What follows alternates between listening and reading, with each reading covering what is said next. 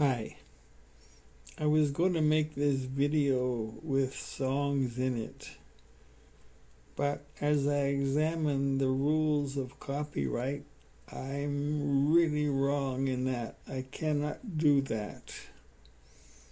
So I must change my ways now that I know, and I have to make the video,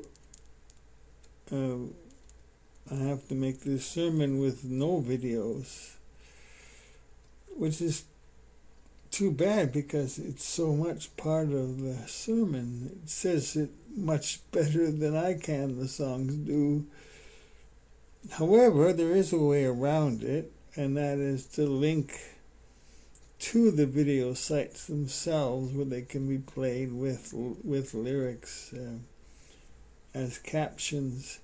And that's beautiful, but I'm not sure how many people will be willing to do that, or sometimes not really able to do that. The process is simple. You put this video on hold and you go to the notes below. Not all the platforms that this is on will have notes, but I can put them as the next posting. They can be found. That's what I'm trying to say. They can be found easy enough. But if you go to the notes, put the video on pause and go to the notes and then play that video, either copy paste or open it in a new tab. It's quite doable if you want to do it, and it really adds to what I'm trying to say. So I'll explain it as we go, and let's just get into it, because I made the sermon, but I never gave it, and I know there's enough people that want to see it that I know on different platforms in different ways. So here it is. Okay. There was a day. Well, first I have to tell you, when I spoke last, I made a massive error. I gave my testimony and I left out the key words in it. The most important words, I left them out. So I'll just give them to you now. The evangelist said to me, "Your problem is you're trying to save yourself." And I agreed. I'm trying to get better every day. And he said, "Give it up. You cannot save yourself. Jesus did it all for you." I never heard those words before. Or they've been said to me, they never penetrated. You cannot save yourself. Jesus did it all for you. Those were the turning words in life, I believe, that I had missed. And then I realized he did it all for me. I'm already saved. It becomes Thanksgiving after that. You cannot save yourself. Jesus did it all for you. Those are the words I missed. I regret. How can I miss the key words? I'd even written them in big letters the night before so I wouldn't forget them, and I forgot them. You cannot save yourself. Jesus did it all for you. Okay, those are the words I wanted to correct, and they're really important words. There's a Psalm 137, verses 7 and 8. And it says, "I can never escape from your spirit. I can never get away from your presence. If I go up to heaven, you are there. If I go down to the grave, you are there."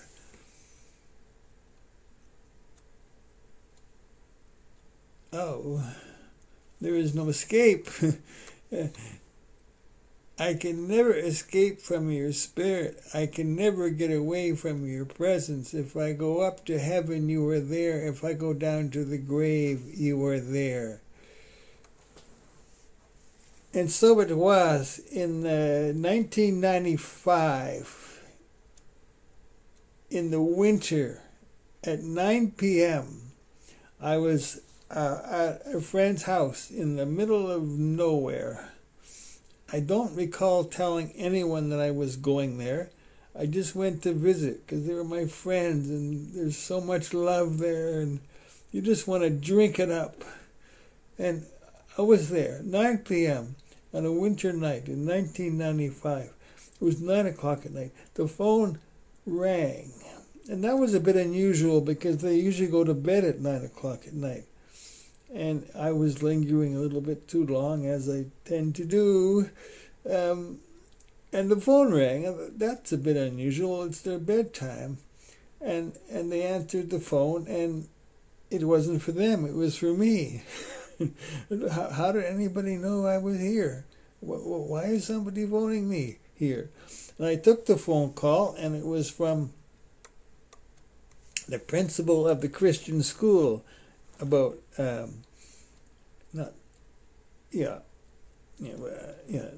was the principal of the Christian school, and I helped out there every day, and he'd phone me, and he said he and his wife were going to Vancouver early the next morning, and he was going to stay there 3 days, and then he was going to fly to Liberia on a mission trip.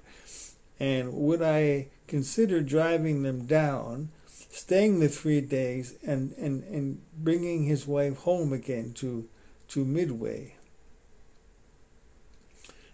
rather than her drive the winter roads in the dark. And since I drove all the time on those roads, and I loved to do it, it was not going to be a problem, except Martin, it's late at night, and I'm not even close to home. I'm 50 minutes away, and I haven't prepared, I haven't packed, and you want to go early in the morning? I don't think so. I'm not saying no, but no, I'm not saying yes. I'm leaning towards no. We're not going. But I'll see you in the morning in the school. And I hung up, and I talked to my friends about it for some time, and a bit later the phone rang again, and I thought, oh well, Martin's got something else to say. So they answered the phone, and it was not Martin. It was, for me, also from somebody totally different.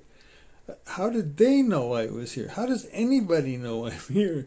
I'm way far away in the mountains, far from my home, and two people have phoned me in the same evening.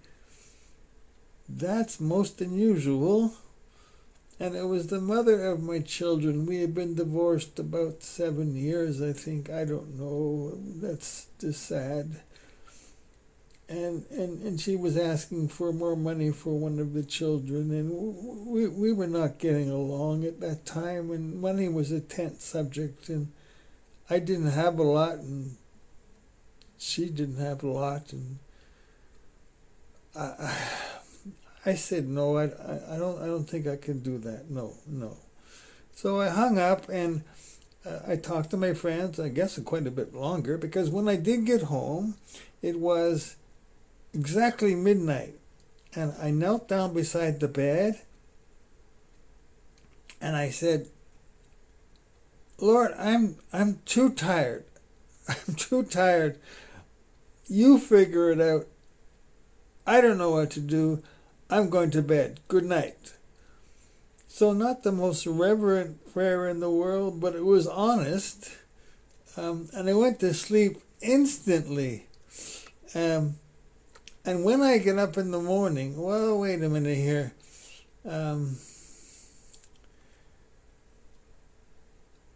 There is this 2 scripture verses, maybe there's 3. Psalm 16, verse 7. I will bless the Lord who advises me. Even at night I am instructed in the depths of my mind. And Job 33, verses 14 to 16. Indeed, God speaks once or twice, yet no one notices it. In a dream, a vision of the night, when sound sleep falls on men, while they slumber in their beds. Then he opens the ears of men and seals their instruction. And John chapter 10 verse 14 says, my sheep listen to my voice. I know them and they follow me. Did this have something to do with what happened? I think it did. I thought it was a normal sleep.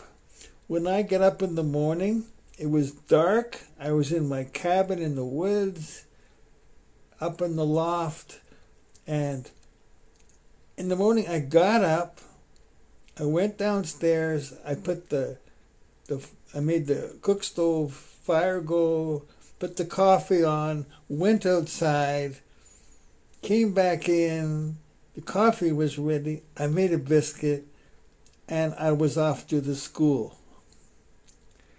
And the whole process took about 45 minutes from the time I woke up to the time I arrived at the school. That was a normal thing. I just got up and I went. And that happened this day too, except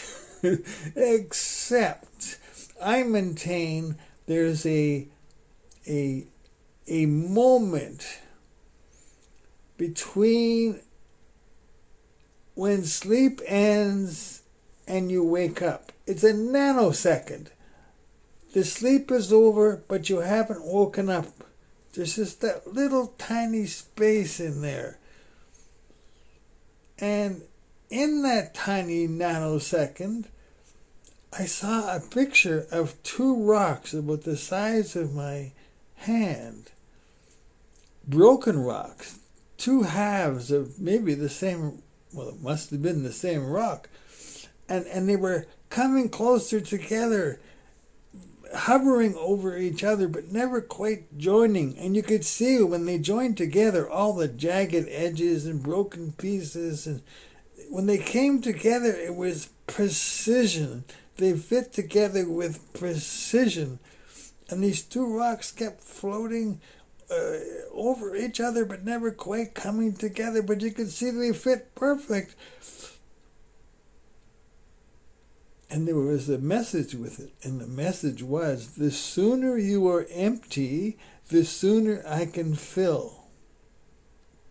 The two rocks coming together, the sooner you are empty, the sooner I can fill.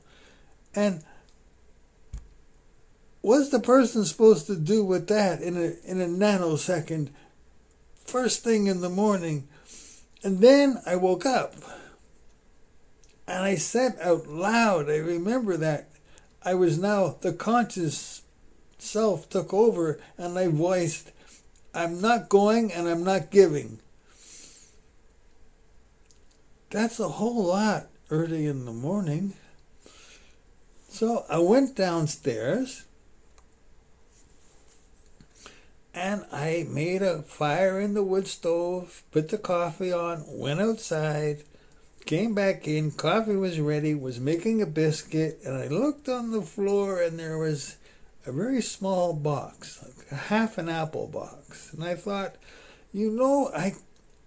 I could put in some shaving gear and some spare underwear and a t-shirt and maybe a pair of pants, just in case I went to North Vancouver, which was where Martin's parents lived and where we would stay. Just in case I went, I could put a few things in a box. And just a few things. Not that I was going, just in case. And I was out of that door within 15 minutes of waking up, packed and ready to go. Lightly packed, but packed. And I drove out of the little enclave in the woods where I lived and up the hill and down the lane and through the forest, and then I got onto the secondary road and went 15 minutes down the road and got to that 30 minutes more to the school, and I got to the school and I parked outside and I walked in with my box turned the light on, turned the heat up, walked into the lunchroom, and looked at the time, turned the light on, and looked at the time, and I stared at it for a very long time. I knew what the clock said, but I couldn't comprehend its meaning. The clock said it was 3:45 in the morning. And I thought, but I didn't go to bed till midnight, and I got up at 3 to get here in 45 minutes, and I'm packed and ready to go. 3:45? Well, I resigned to the fact that it was 3:45, but that was most unusual. Perhaps you could see a pattern that there was a plan in place here, and it was unfolding, and I was not up to speed on this. this was happening. So I got an early start on the day and did my work, and I phoned Martin at 7:30 and said, well, I think I'm ready to go to North Vancouver. And he said, and I had a schedule. I love schedules. Whenever I travel, I had a schedule. My schedule was we would leave at 11 and we would get to North Van at 8:30 at night. And there's lots of time in there to do other things and be delayed and so on. And he said, no, 11 o'clock, that's way too late. We got to leave earlier. Okay, we'll leave earlier. That's fine. And I continued with my work, and at 8 o'clock there was no march, and at 9 o'clock there was no march, but a man came in, a young man from Greenwood came in, and he was a musician. He was very popular with the children, very likable fella, and we said hello, and then he said something to me that was most unusual. He said, the Lord woke me up this morning to pray for you.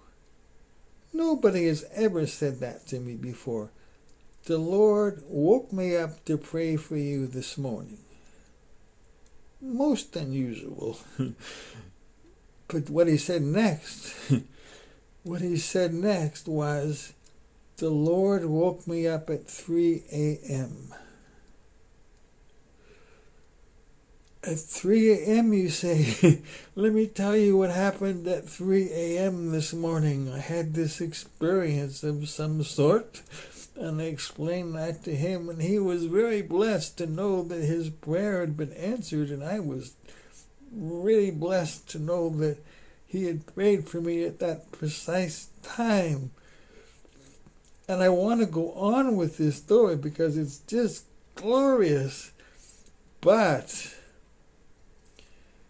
something else came up. Something like, we interrupt the show. We interrupt the regular programming because this other thing happened that I thought was way more pressing, and I'm going to go there instead. I'm just going to pause for a sec. There is a song called Known and Loved, and it'll be around. For most people, it will be in the show notes, and it'll be a YouTube link with a bunch of letters and things like that, and you copy and paste or click on it, and it'll play. I hope you can get to hear it because it's just such a nice song, and I believe it will bless you. And I'll just leave it there. I'll call it song number 1, Known and Loved, and there'll be a link to it, a YouTube link to it, because that's the legal way to do it, and I want to do it proper. Okay.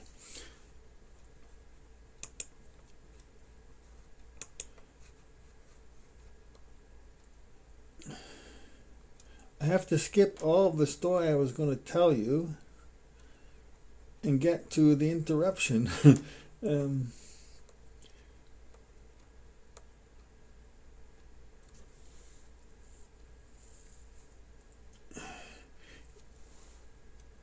I'm not saying God spoke to me Except he made a really strong impression. The sooner you are empty, the sooner I can fill. But when I think about it, the sooner you are empty, that's me, that could be you, the sooner I can fill. I is a subject. Somebody is saying something. Who said I can fill? The point is, God may never speak to you, or you've never heard God speak to you. I think God speaks to us all the time, and we miss it, and in a variety of ways. And you can say, God never speaks to me. That's okay. That's fine. But you have heard the words, love the Lord your God with all your heart, all your mind, all your soul, and love your neighbor as yourself. I know you've heard that in your lifetime. Love the Lord your God with all your heart, all your mind, all your soul, and love your neighbor as yourself. You've heard that. Those are God's words. God spoke those words, and you heard them. So God spoke to you. I came across, first of all, I'm going to hand you a spiritual mirror. You can't touch it, and I don't, but you already got it. So it's a spiritual mirror, and you have it now. And during the course of this, I'm going to ask you to look into it from time to time and see if you see your face, because you don't really want to see your face in this mirror. And you'll see what I mean as I go along. It was late in the day, about 8 weeks ago. There were 5 people talking. I was only an observer, and I was listening to them. So 5 people. 1 was a Christian woman, 1 was a Christian man, 1 was a priest, and 2 were unknown Genesis. I don't know what. They never spoke about what they believed. There were two people, so 5 altogether. And I was listening to them, and they were speaking hatred towards this other person, making every kind of accusation. He had done this, he had done that, he's a terrible person. It was non-stop condemnation, and that it came so fast and so continuous and unbroken, as if they were quintuplets and they were all speaking in union, but they were speaking separately, but it all fit together as one. And this went on and on and on. And I realized I've never seen such viciousness before from a group of people in a continuous fashion. And I realized they had never even met the person. It was all hearsay. Everything that they were saying was hearsay. They'd heard it here or they'd heard it there, but they'd never met the person. And they never heard that person's point of view, and they never heard a defense. It was all hearsay, which is just gossip, and yet they were judging this person. And how are you doing in your mirror? Do you ever do that? Do you ever speak about people when you don't know them? You haven't even met them, but you've heard this and you've heard that and so on. We spread it around anyway, even though we don't know if it's true. Say it isn't so, but I think we all do it. I think most of us, bless you if you don't, but I think most of us do somewhat.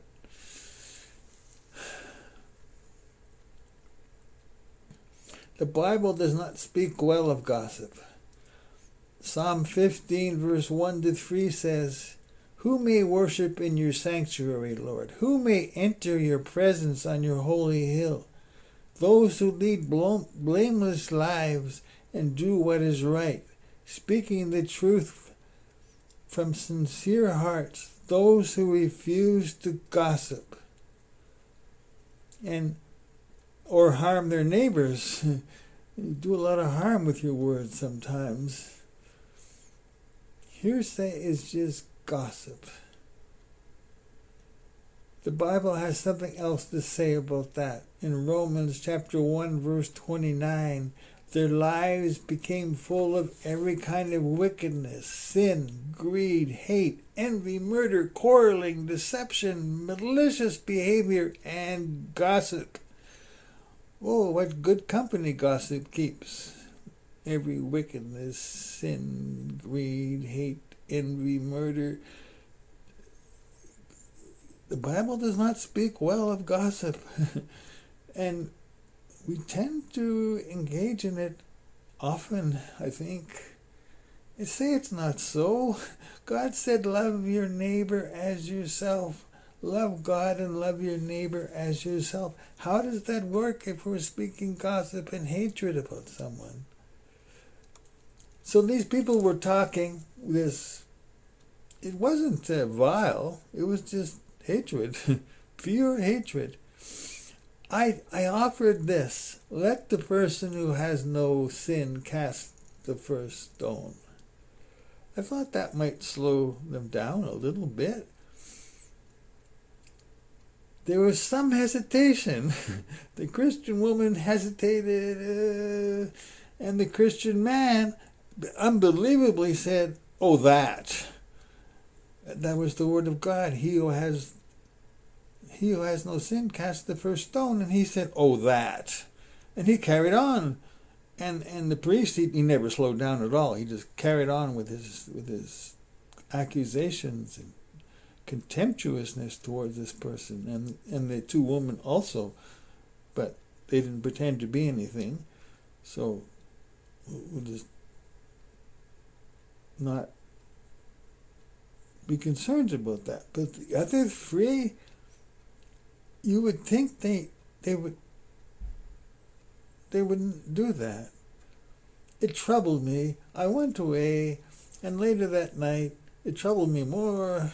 Well, it still troubled me. And the next morning, it was still troubling me. And I went to the second book of Genesis, I believe. Genesis chapter 2. Verses 16 and 17. Genesis chapter 2, verses 16 and 17.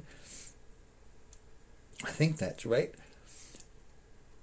God was speaking to Adam and Eve in the garden. You may freely eat of the fruit of every tree in the garden, except the tree of the knowledge of good and evil.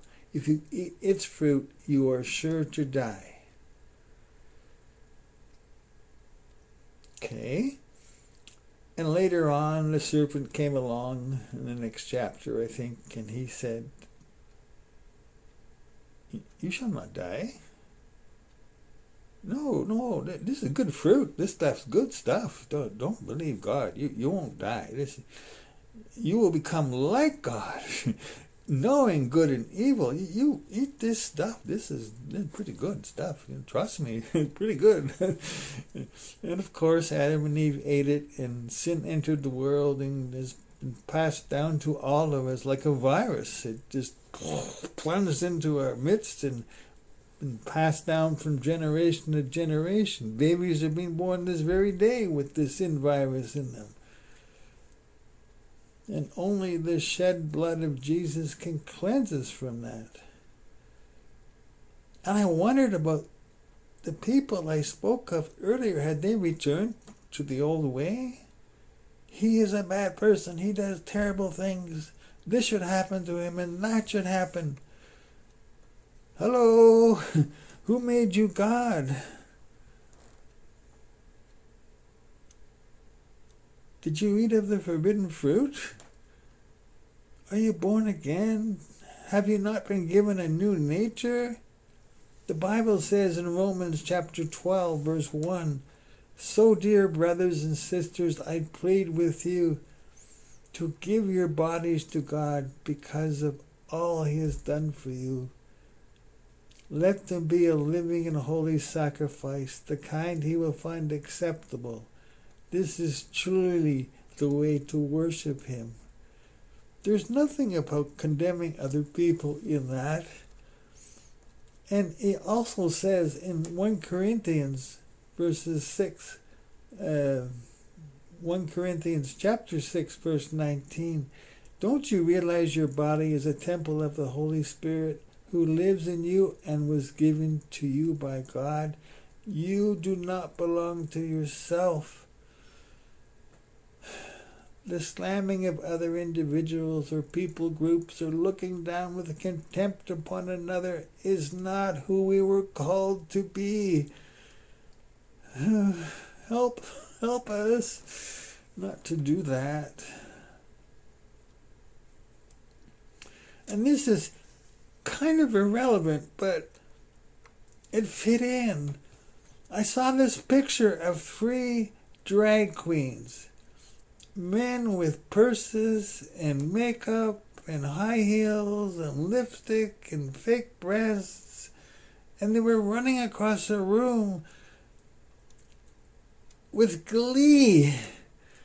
And the background was hard to tell exactly where it was. Was it a kindergarten, a grade 1, grade 2, a library? I don't know, but it didn't belong there. And I had some darker thoughts about these gentlemen. and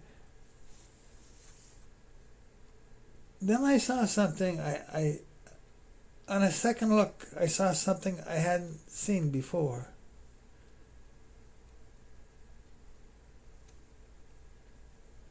Yeah, let's just go there. Underneath all that fluff and pretense and makeup and high heels and dresses, you know what I saw? I saw the faces of 3 men. Everything else aside, I saw the faces of 3 men. 3 men who were made in the image of God. 3 men who were made in the image of God. I don't know what they were doing or why they were doing it or why they were so gleeful about it, but I saw the image of 3 men made in the image of God, and I could find no hatred, no dislike. I could see lost souls. I don't think God called them to do that. But it wasn't dislike. It was sadness. And I think lostness. God has sent His Son into the world not to judge it, but to save it. In the Nuremberg trials, after the Second World War in Germany, they had the trials and they were describing some of the things some of the Nazis had done. And the 2 men watching, one of them, he just burst into tears. He burst into tears. What can I say? And his friend said to him, "Those were terrible things they did. Yes, I know, it's hard to take." And the man said, "No, that's not why I'm crying." He said, "But for the grace of God, I could have been one of the ones doing those crimes." And that was so telling. We find fault with others, but for the grace of God, it could have been us. It could have been us, and we've been saved. And so why aren't we showing compassion towards other people and praying for them rather than condemning them? when Jesus was on the ground, naked or near naked, and they had him splayed out on the cross, and they had, what would you call them, mallets, and they were driving spikes into his wrists, or the bottom part of his hand, and into his feet, and then lifting him up on the cross. He didn't condemn them. He said, "Forgive them. They know not what they do." Ought we not to do the same towards others rather than condemning them? In God's word, God said, "This is good and pleasing in the sight of God our Savior, who wants all men to be saved and come to the knowledge of the truth." That's his desire, not to condemn them. In humility, and this is in 2 Timothy chapter 2, verse 25, in humility correcting those who are in opposition, if God perhaps will grant them repentance, so that they may know the truth. And think of this, please, because this was one of the first verses that caught my attention in the Bible when I realized it was all real. John 3:36. He who believes in the Son has everlasting life. That's awesome. And he who does not believe in the Son does not see life, but the wrath of God abides upon him. Some Bibles have it translated, "He who believes in the Son has everlasting life, and he who does not obey the Son does not see life, but the wrath of God abides upon him." Think of that. Do you want someone to die with the wrath of God upon them? Can you imagine yourself dying with the wrath of God upon you? Forever? Irrevocable? How's that going to be in 1,000 years? 1,000,000 years? You don't just die and disappear. Life begins. Part 2.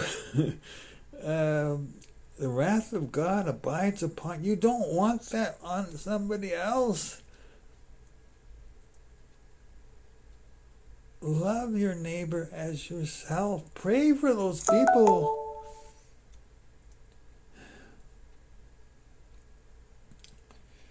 That might be the better way. "Vengeance belongs to me," says the Lord.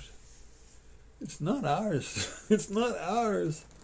I think maybe some of us have been in the mirror a little bit, because we tend to judge others and condemn them and think terrible things. And we cannot worship God and hate your neighbor. In various ways we slip. Are you born again? That's not who you are. And I'm going to have to tighten this up. The first book of John, chapter 1, verse 7, says, "But if we are living in the light as God is in the light, then we have fellowship with each other, and the blood of Jesus, his Son, cleanses us from all sin." Are we living in the light as he is in the light? Because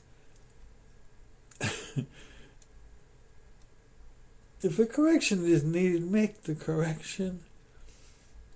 Get yourself out of that mirror, that spiritual mirror that maybe you're in there sometimes. Well, I think we all are a little bit, huh? And onwards to first book of John, chapter 1, verse 9. "But if we confess our sins to him, he is faithful and just to forgive us our sins and to cleanse us from all wickedness," or all unrighteousness. Those are good places to visit with a humble heart. And Matthew chapter 18, verse 3 says, "Unless you are converted and become as little children, you will by no means enter the kingdom of heaven." Unless you are converted and become as little children, you will by no means enter the kingdom of heaven. Little children don't hate people they have never met and then condemn them. They do not look down on them and speak with contempt. And I could go on at some length with some interesting things. How are you doing towards your neighbor and those that maybe you don't get along with very well?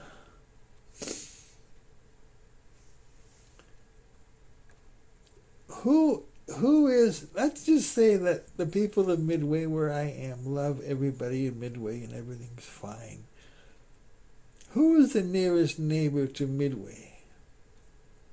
And it's not Greenwood, which is close, and it's not Rock Creek, which is almost as close. The nearest neighbor to Midway is 1 inch away across the border. It is the United States of America. How are you doing with that spiritual mirror now? Are you okay with the American people? Because Canadians tend to, Americans, the Americans, and all bad things, all these bad things. And they're our neighbor. The blood of Jesus did not stop flowing at the 49th parallel. It kept going.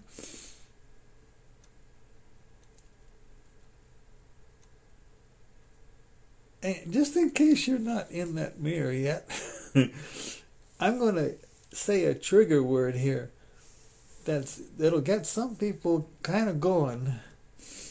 How is your love towards Donald J. Trump?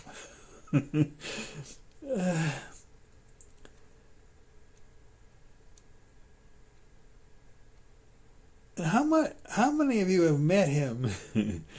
And yet you have all this information about him that it's not first-hand, it's second-hand, it's hearsay.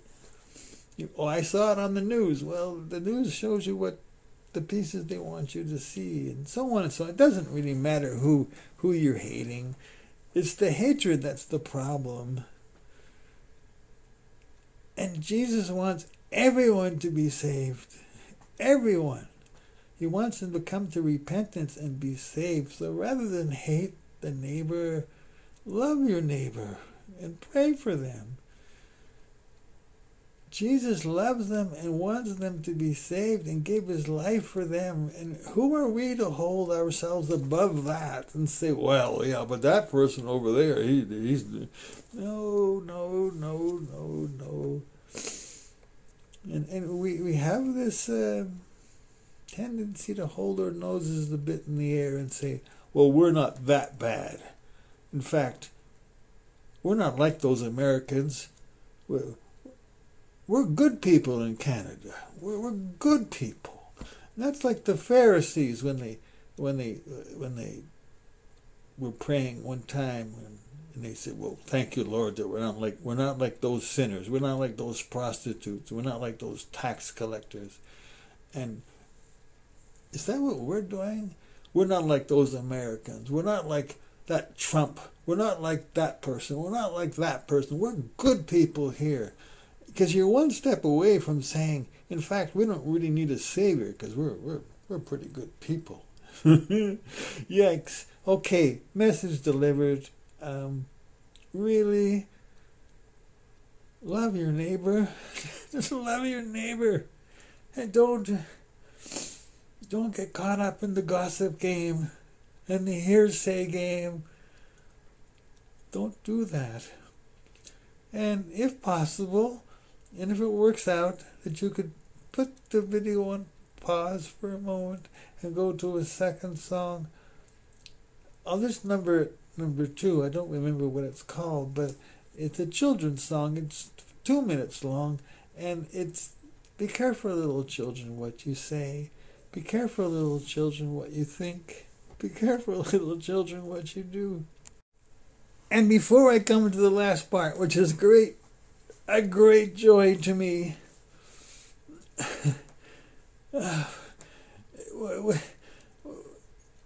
When I first asked Jesus into my life, I couldn't understand why the churches on Sunday morning weren't bursting with joy, because we had eternal life and our sins were forgiven. And to me, the churches would be bursting so much that the walls would go blowing out and didn't have to be fixed up every Monday because the joy would be too great to be contained.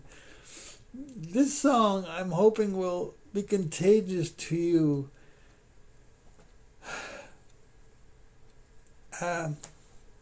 There's a scripture verse, though, I want to say to some people who maybe don't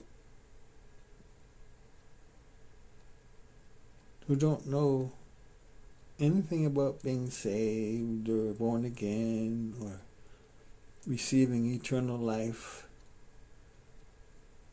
It's a simple verse. I heard it myself in the woods one day long ago, but I remember it being said to me quite casually.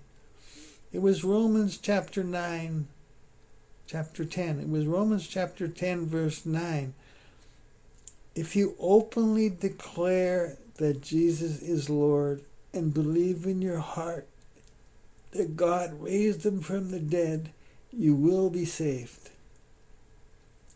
I'm not going to go into it more than that, but I'm going to say it again clearly. If you openly declare that Jesus is Lord and believe in your heart that God raised him from the dead, you will be saved.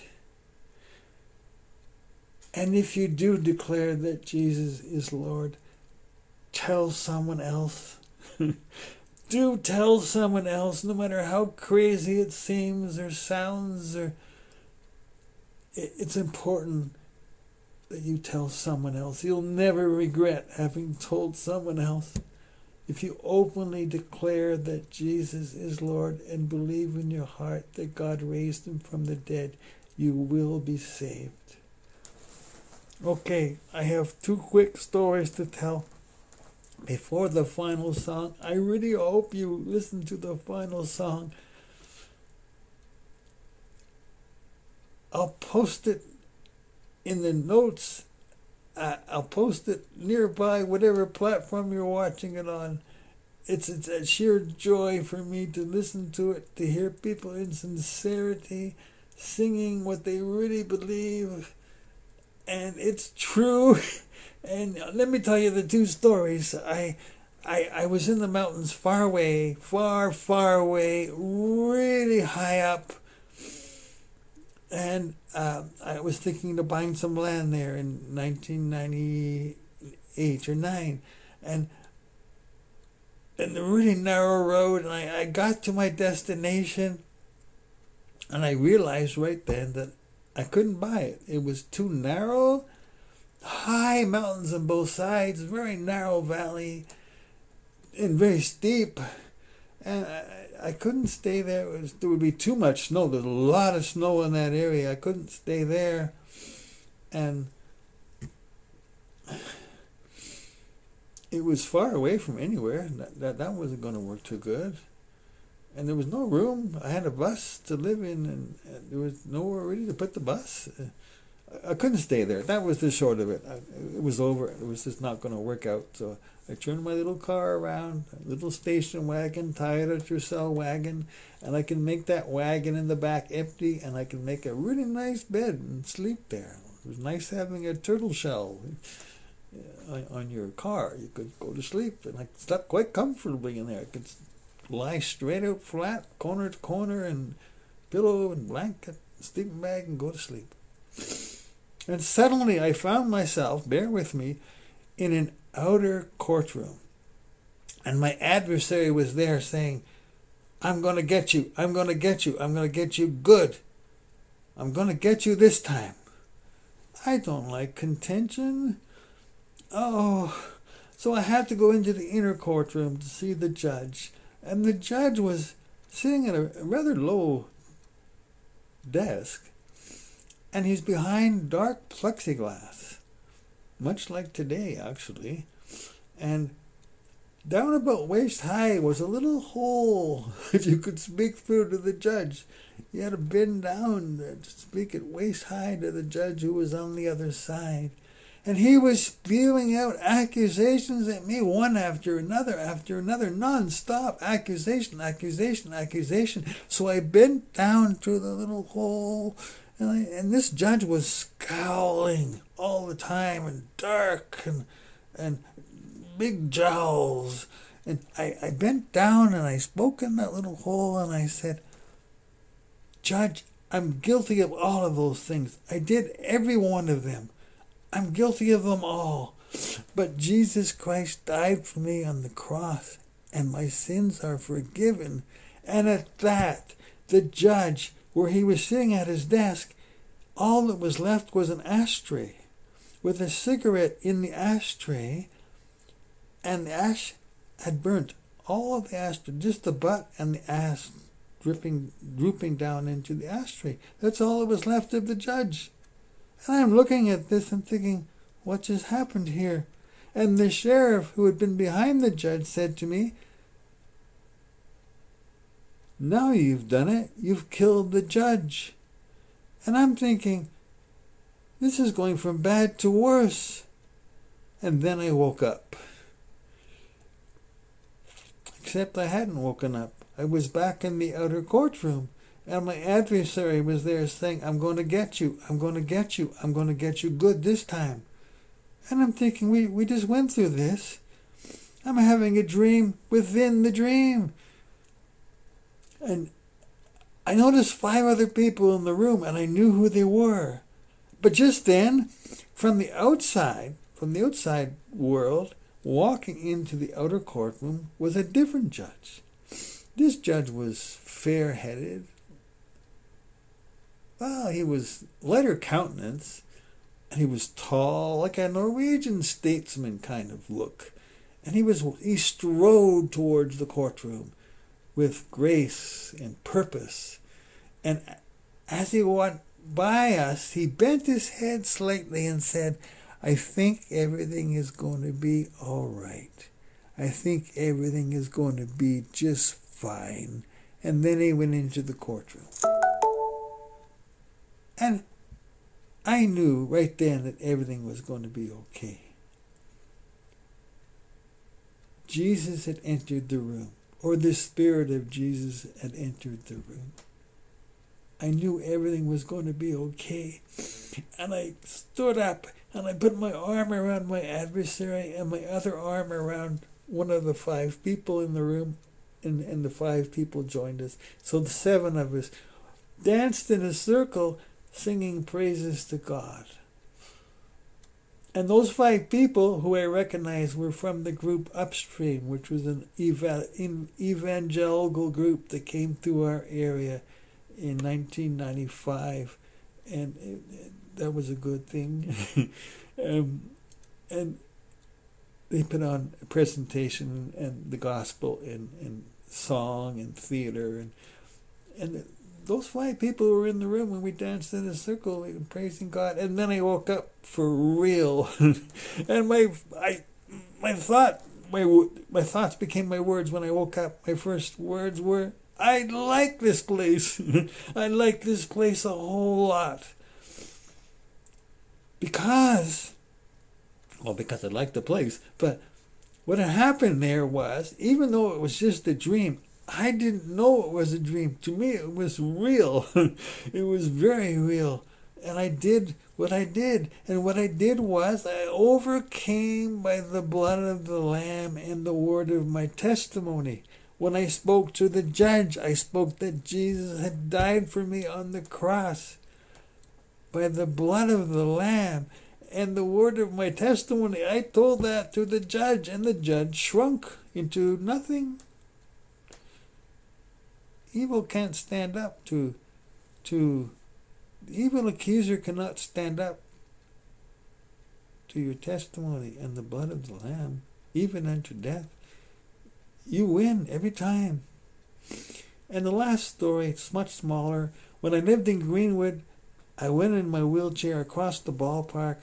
There was a row of aspen trees.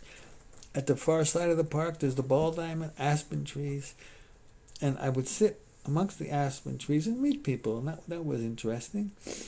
And that particular day, I was ambushed. There's no other way to describe it. I was ambushed. I'll skip the details. There was a man and a woman. They both had a briefcase, and they came up to me and they wanted to share the good news. They had seen me and they wanted to share the good news. I knew right away that they were the Jehovah's Witnesses, and they were coming to give me their weekly spiel.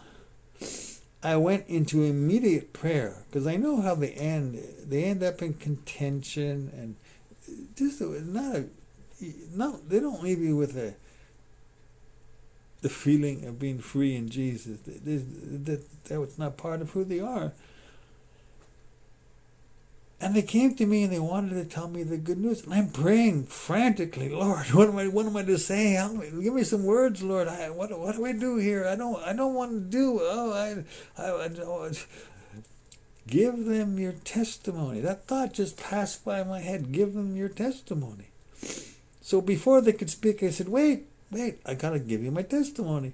So I gave them my testimony. And at the end, the man did not like it. He did not like that I was set free. He would have nothing to do with that. And so they came again with their spiel, and they tried to do their little weekly program thing. And I never did this before. Before they could speak, I said to the woman, do you have a personal relationship with Jesus Christ? And she gave the most beautiful, honest answer. She paused and said, you know, I've never really thought of that before. And I said, well, do think of that. That's the most important thing. You can know having a personal relationship with Jesus Christ. Come again. We talk about this. And the man said, we have to go. We have an appointment somewhere else. We have to go. And away they went. But the point is, I gave my testimony and I overcame whatever blockage they have that you can never get through. I overcame that by the blood of the Lamb and the word of my testimony. And that woman melted in a way I've never seen a Jehovah's Witness melt before, and gave an honest answer. She had never thought of having a personal relationship with Jesus Christ before. We overcome by the blood of the Lamb and the word of her testimony. That's what I'm trying to say. That's what I said. And this last song, because I'm going to fade away and not be here anymore, I hope you can find that last song. If you can't find it, write to me and I'll send it to you. mb1952@gmail.com. mb1952@gmail.com. I'll send you that song. And it's in the notes of whatever platform you're seeing this on. And if it's not, I'm going to post it on both sides of this video. It'll be around. It can be found. And if not, write to me, mb1952@gmail.com, and I'll send it to you, because I cry with joy when I hear this song. We overcome by the blood of the Lamb and the word of her testimony. We have been redeemed by the blood of Jesus. We've been changed. We'll never be the same. Oh, I hope, I desire that you were able to hear this and it blesses you in some way. Thank you. Bye.